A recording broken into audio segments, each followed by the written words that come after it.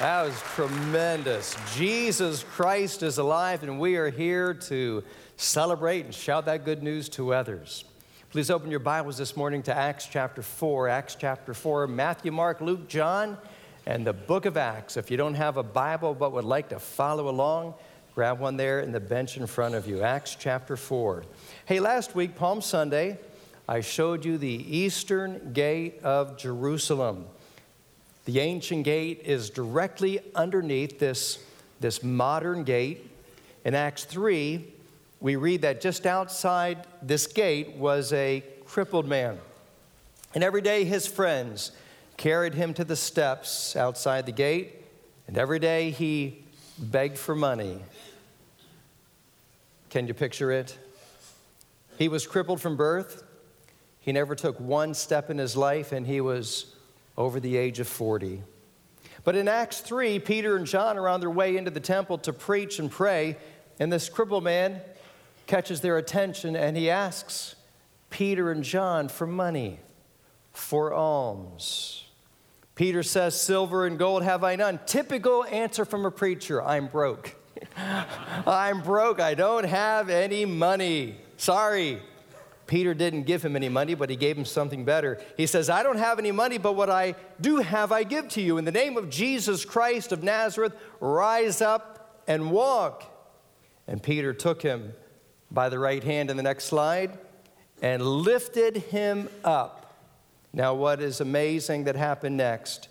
The man began to leap and jump and walk and praise God. He actually walked into the temple with them. They were all filled with wonder. They were all filled with amazement because they all knew he couldn't walk. They had seen him begging for months. Maybe they had seen him begging for years. But now he can walk because of resurrection power. Would you please stand with me as I read to you our text from Acts chapter 4, and that is the background to what happens in this chapter. Acts chapter 4, we'll begin in verse 1. "And as they spake unto the people, the priests and the captain of the temple and the Sadducees came upon them, being grieved that they taught the people and preached through Jesus the resurrection from the dead. And when they laid hands on them and put them in hold, put them in jail, unto the next day, for it was now eventide. Howbeit many of them which heard the word believed, and the number of the men was about 5,000.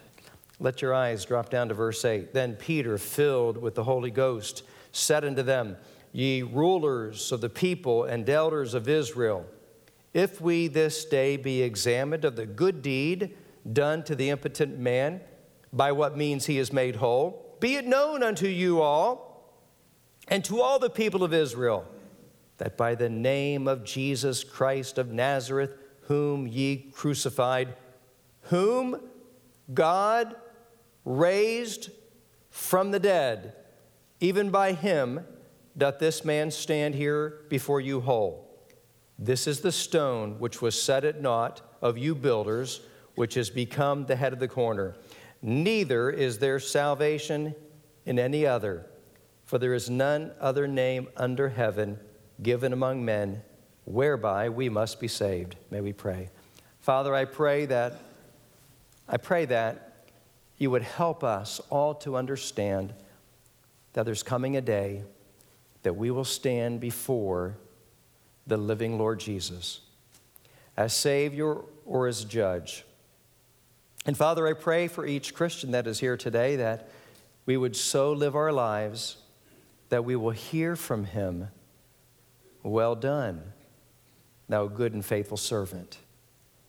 And yet we know that we can't hear that unless we do something and we do it well. Father, I pray that if anyone who doesn't know you as Savior would stand before him as Judge, may they know that they will receive justice. But Father, I pray that the grace of God would come upon them today, and that they would beg your mercy, your forgiveness, believe and receive. the living Lord. In Jesus' name I pray, amen. Thank you. You may be seated. The best escape artist of all time was Harry Houdini. Born in Budapest in 1874, raised in Wisconsin. His dad was a Jewish rabbi. Some of you may have never heard of him, but he was the sensation of his time. It seemed there was no way to imprison Harry. They would put him in the best jails, and out he came. They would put handcuffs on him, but they seemed to fall away. They would sew him up in a canvas bag, and he would come out. They would rivet him in huge milk cans, and out he would come.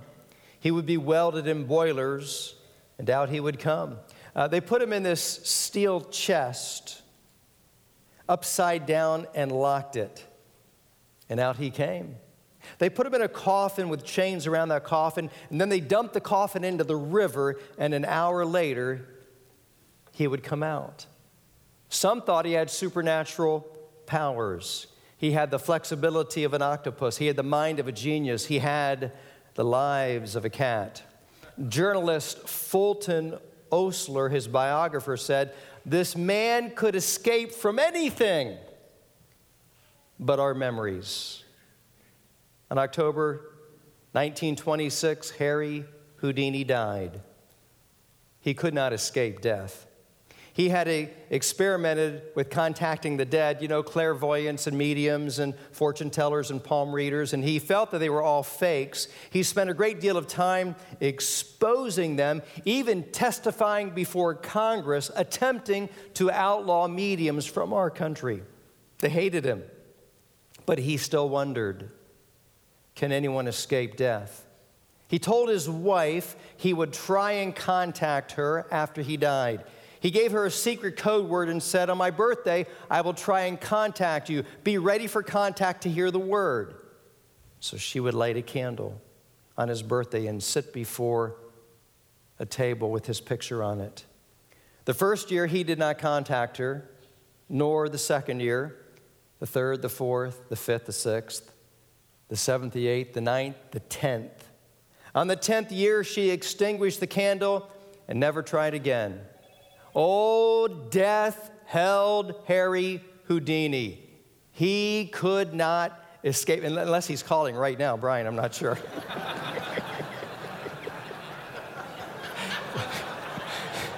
It wasn't, what's the secret code? Some things you just can't plan.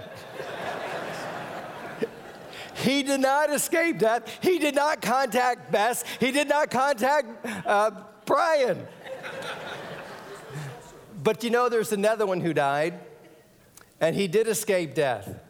And we're all here today to celebrate that he escaped death. Jesus Christ is alive. Jesus Christ has resurrection power. He died upon the cross, not for his sins. He died for our sins. They placed his body in a tomb, and he stayed there for 3 days. And on Sunday morning, he arose victorious, and he walked out like a butterfly bursting from a cocoon. Jesus came out of the tomb, leaving the grave closed behind, and today he is a risen Savior. He did what Harry could not do. He displayed God's power by his resurrection. God's power is on display. I want you to see that this morning. God's power is on display in an empty tomb. I've been there, and many of you have been there as well. You see, what separates Christianity from all of the other religions in the world, it's this. It's right here. It's an empty tomb. Is the empty tomb evidence that we love and serve a living and risen Savior? Not everybody sees it that way, do they?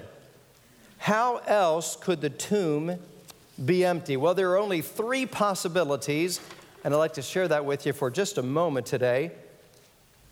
His enemies stole the body. That is a possibility. But that makes no sense, because as soon as the disciples preached the resurrection, what would the enemies do? They would produce the body, debunking their message. So clearly, the enemies of Christ did not steal the body. How could the tomb be empty? Well, secondly, and very popular among unbelievers, is his disciples hid the body. They took the body and they hid the body of Jesus. Well, this makes no sense. Some say the disciples took the body of Jesus out of the tomb and then they lied about his resurrection. People are still telling this false story today. Were the disciples lying? Were the disciples trying to deceive everybody? If so, why? Why would they lie? You see, people lie to get something. People lie to look good. People lie to gain something. And so we have to ask the question, what did the disciples gain? If it was a lie, how did the lie affect them? Well, because of this lie, they were persecuted. Because of this lie, they were tortured. Because of this lie, they were imprisoned. Because of this lie, they were stoned. Because of this lie, they were impaled upon stakes and burned with fire. Because of this lie, wild beasts like lions tore them apart. Because of this lie, they were martyred. That's not why people lie. I want you to look at the box there in your notes. People tell lies to get out of trouble. They don't tell lies to get into trouble. Many people may live for a lie, but very few die for a lie, if they know it's a lie. Now, the disciples, they said, we saw him. We touched him. We heard him speak. No, these disciples did not die for a lie. They did not take the body and hide it. They suffered and died because they believed the truth. So how could the tomb be empty? If it wasn't the enemies and it wasn't the disciples, letter C there, Jesus arose from the dead. He arose from the dead. You have heard me mention Lee Strobel, an award-winning journalist for the Chicago Tribune, an atheist who became a Christian. Last year, Pure Flix did a movie called The Case for Christ. You know, it would be a great gift for doubters, for skeptics. I invite them to watch it with you. Let me introduce to you Lee Strobel. When I was an atheist and legal editor of the Chicago Tribune, I would have smirked at the fact that Easter this year falls on April Fool's Day. Because back then, I thought that anyone would have to be a fool to think that Jesus literally rose from the dead. One day, my wife gave me the news that she'd become a Christian. And so I decided to take my journalism training and legal training and debunk the resurrection of Jesus. So I spent 2 years of my life analyzing the historical data. And what I found really shocked me. I recount it in my book, The Case for Miracles. First of all, I found that there's no dispute among scholars that Jesus was dead after being crucified. The famous atheist New Testament scholar Gerhard Ludemann says it's historically indisputable that he was dead. The Journal of the American Medical Association says that based on the historical and medical evidence, that Jesus was clearly dead even before the wound to his side was inflicted. Second, we have early reports of the resurrection of Jesus. Reports that come so quickly, you can't just write them off as being a legend. In fact, we have one report of the resurrection, including named eyewitnesses, that has been dated back by scholars to within months of the death of Jesus. Friends, that is historical gold. Third, we have the empty tomb, and I found that even the opponents of Jesus implicitly conceded that the tomb of Jesus was empty. And then fourth, we have 9 ancient sources inside and outside the New Testament confirming and corroborating the conviction of the disciples that they encountered the resurrected Jesus.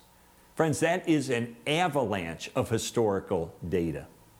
And then we have 7 ancient sources inside and mostly outside the New Testament that confirm that the disciples lived lives of deprivation and suffering as a result of their proclamation that Jesus had risen. Why were they willing to do that? Because they heard a rumor that he'd risen? No, because they were there. They touched him. They ate with him. They talked with him. They knew the truth. And knowing the truth, they were willing to proclaim it, even despite the suffering they endured. Friends, I spent 2 years investigating this evidence. And it came down to one day when I reviewed it all and I thought, you know what?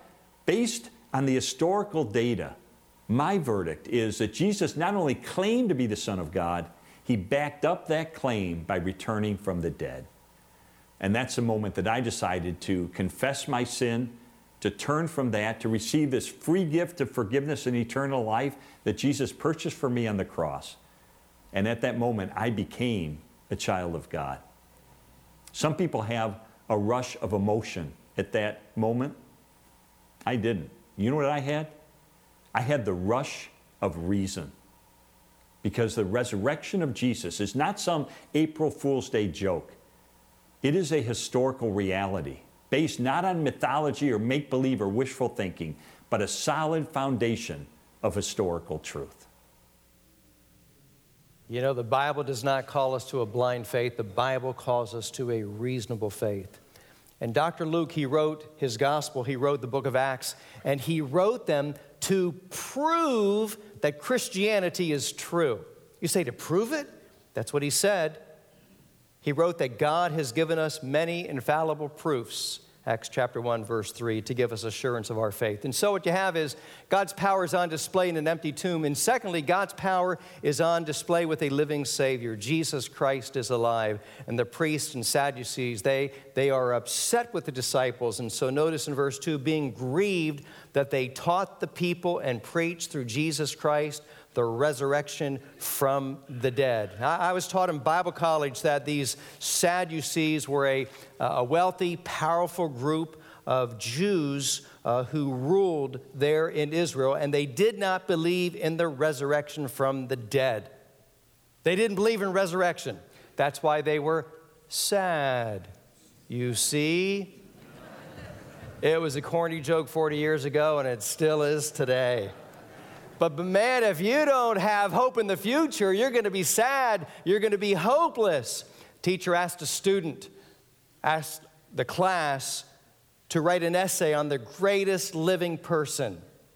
Well, one student wrote an essay on Jesus Christ. And the teacher, after reviewing it, said, son, that's a good essay, but I said a living person. The student responded and said, teacher, he is alive. He is alive. That student was wiser than his teacher.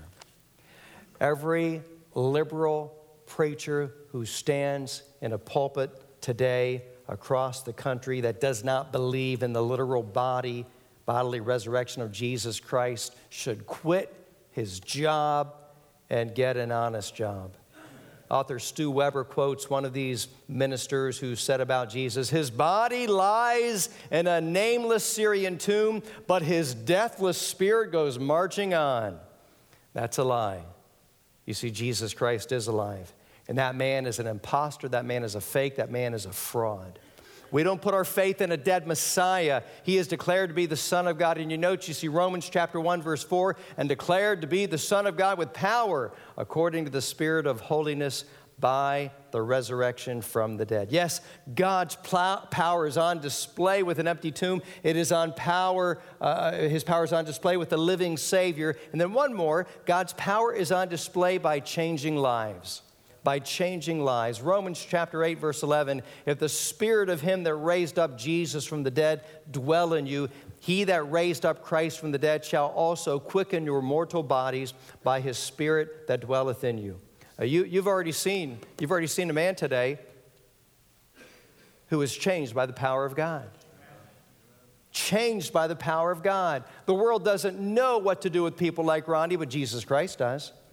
He loves all of us, and no matter what we have done, he can forgive us. Our church theme this year is empowered by his Spirit. Empowered by his Spirit. What does Easter mean to us? The same power that raised Jesus from the dead, that same power is inside of every Christian. What a wonderful promise. If we put our faith and our trust that Jesus died for us and that he rose again, he forgives our sin. He gives us the gift of eternal life, and he begins to change us to become more like Christ. That's transforming power. And Peter looks at these leaders and he says, there's only one way to heaven. Look at verse 12. Neither is there salvation in any other, for there is none other name under heaven given among men whereby we must be saved. You say, you believe Jesus is the only way to heaven? Oh, I do, because that's the truth. That's the truth. If you believe anything else, then you're believing a lie. And this is what we see here in Acts 4. God's power on display, changing the lives of Peter and John. You have to think back, as Brother Brayson just sang to us, how Peter, the night of the arrest, he denied the Lord. The Bible says that he cursed, he swore, I tell you, I know not that man. But after the resurrection, Peter saw Jesus, and you couldn't shut him up. When you're in the presence of Jesus Christ, something happens to you.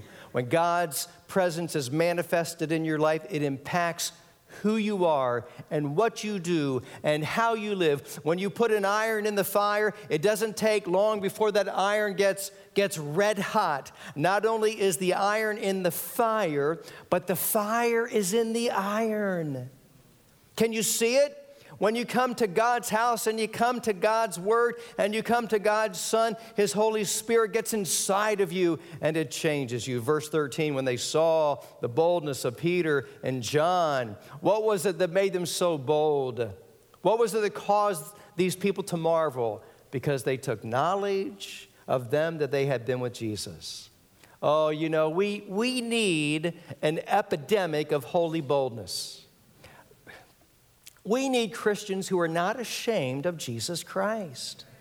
I mean, they are facing the equivalents of the Supreme Court. They're in this grand, magnificent temple. They are country bumpkins. I mean, they're from up north in Galilee. They are fishermen. They should have been there with their heads hanging down, shuffling their feet and kind of embarrassed, not knowing what to say. But they're bold. They're confident. They are assured that they know the truth and that Jesus Christ is alive. Their lives have been changed. They are absolutely uninhibited. They would not shut up. They would not back up. They are preaching Jesus. That's confidence. And if you want to have that kind of confidence, you spend some time with Jesus in prayer, in the Word, in church, in Christian fellowship. Grow your faith. Look at verse 14. I love verse 14. And beholding the man which was healed, standing with them, they could say nothing against it. Proof positive. This man had been crippled since birth. Everybody recognized him. If you're looking for evidence, you'll find it. But if you just choose to reject Jesus Christ, then you will be bound up with a web of lies and confusion and deceit. And so they admit that the miracle is undeniable in verse 15 and 16. Look at verse 22. For the man was above 40 years old on whom this miracle of healing was done. They command them not to preach in the name of Jesus in verse 17 and 18. But then look at verse 19. In verse 19, but Peter and John answered and said to them, whether it be right in the sight of God to hearken unto you more than unto God, you judge. For we cannot but speak the things which we have seen and the things we have heard. A witness tells what he has seen and heard. Do you know why some of you don't witness? Because you haven't seen anything. You haven't heard anything. A person that met the Lord Jesus Christ, the living Christ, you can't shut him up. You can't shut him up. If you're not sharing Jesus Christ, if you're not telling people about Jesus Christ, it may be because you never met him. You see, you must not have seen anything. You must not have heard anything.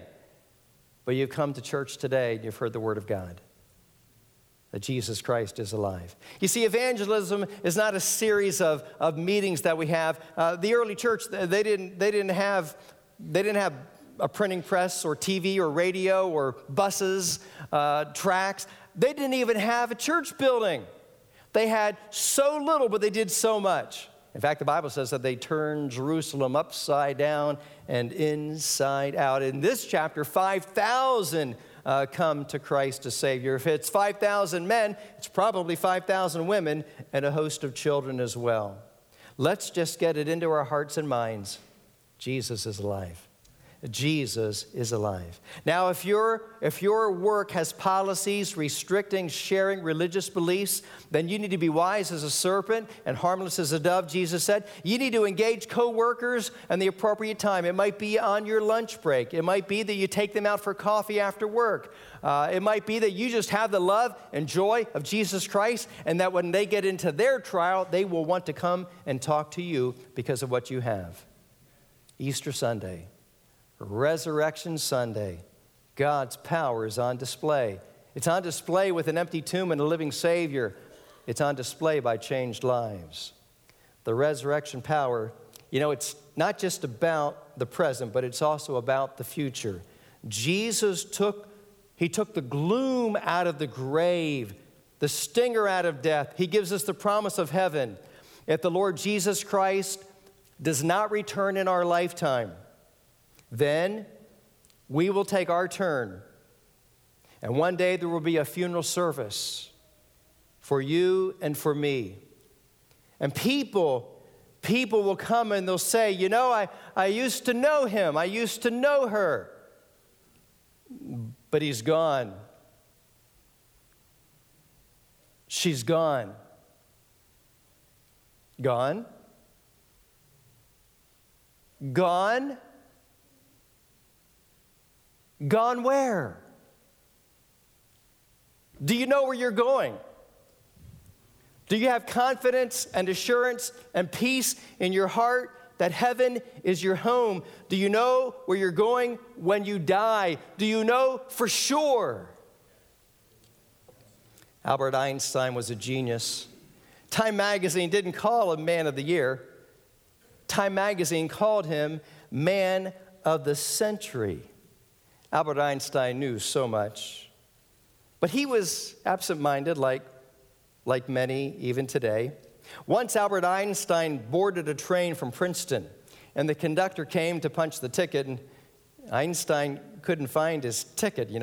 He looked in his vest, he looked in his pockets, and he looked in his briefcase, and he was distressed that he could not find his ticket. And the conductor said, Dr. Einstein, don't worry, I know you bought a ticket.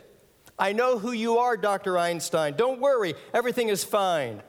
And so the conductor continued down the aisle and continued to do the tickets. And then he looked back, he heard a disturbance, and he looked back, and there is Dr. Einstein on his knees, and he's looking underneath the seat trying to find his ticket. And so the conductor, he walks back and he says, Sir, it's all right. Dr. Einstein, I know who you are. And Dr. Einstein said, and I know who I am. I just don't know where I'm going.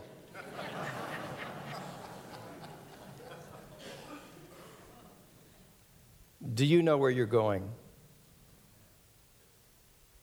God created you a living soul that will live somewhere forever.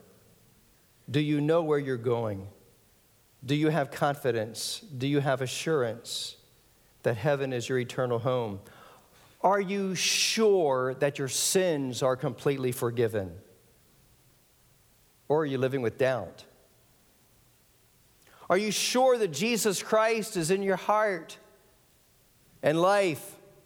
It is impossible for us to go to heaven with sin on our heart. Impossible. When Jesus died on that cross, he took our place. He paid our penalty. And the penalty was hell, to give us the gift of eternal life. When you ask Jesus to become your Lord and Savior, he gives you new life. He gives you spiritual life. Do you have it? He gives you eternal life.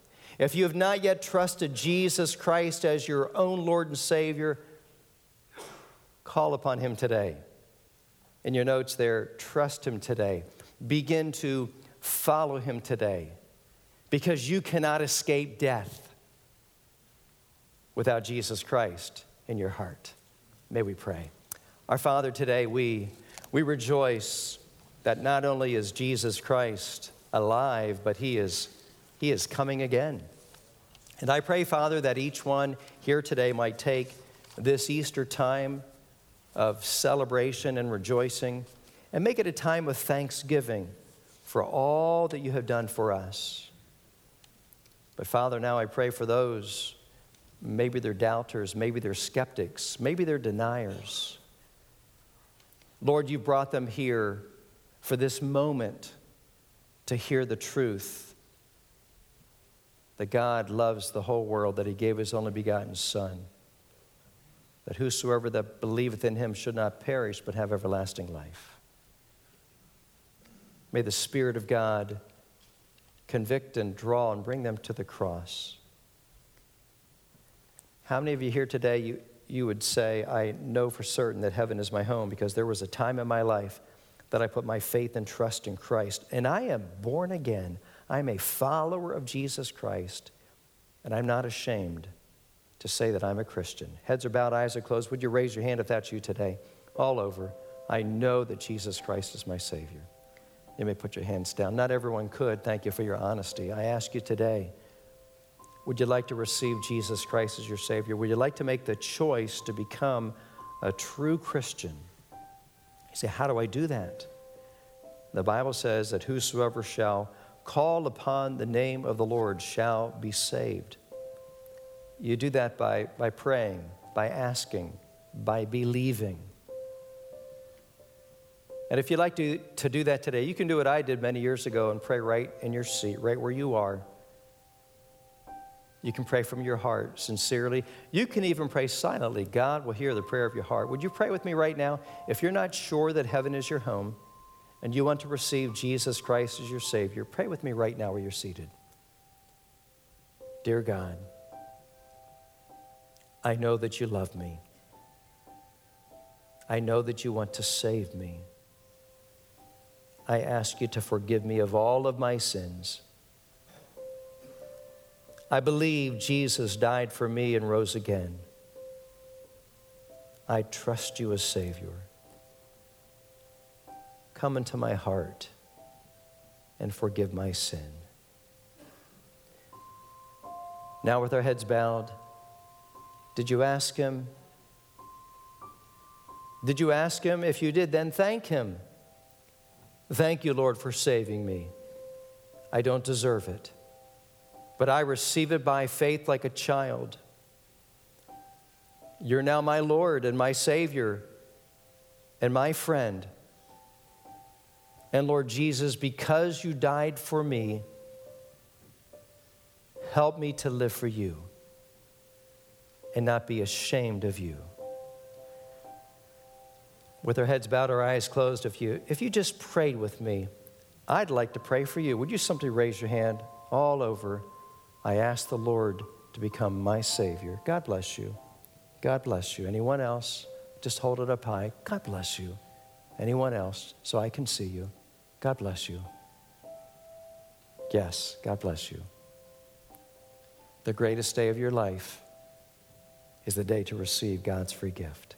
Father, now I pray for these folks all over this auditorium that have called upon your name. I pray that you'll give them a peace that passes all understanding, that they will know that heaven is their home because Jesus Christ is in their heart. May they not be ashamed to share what they have seen and heard. Now, Father, I pray for each Christian. I pray that we would not leave this place thinking it's just another Easter Sunday. No.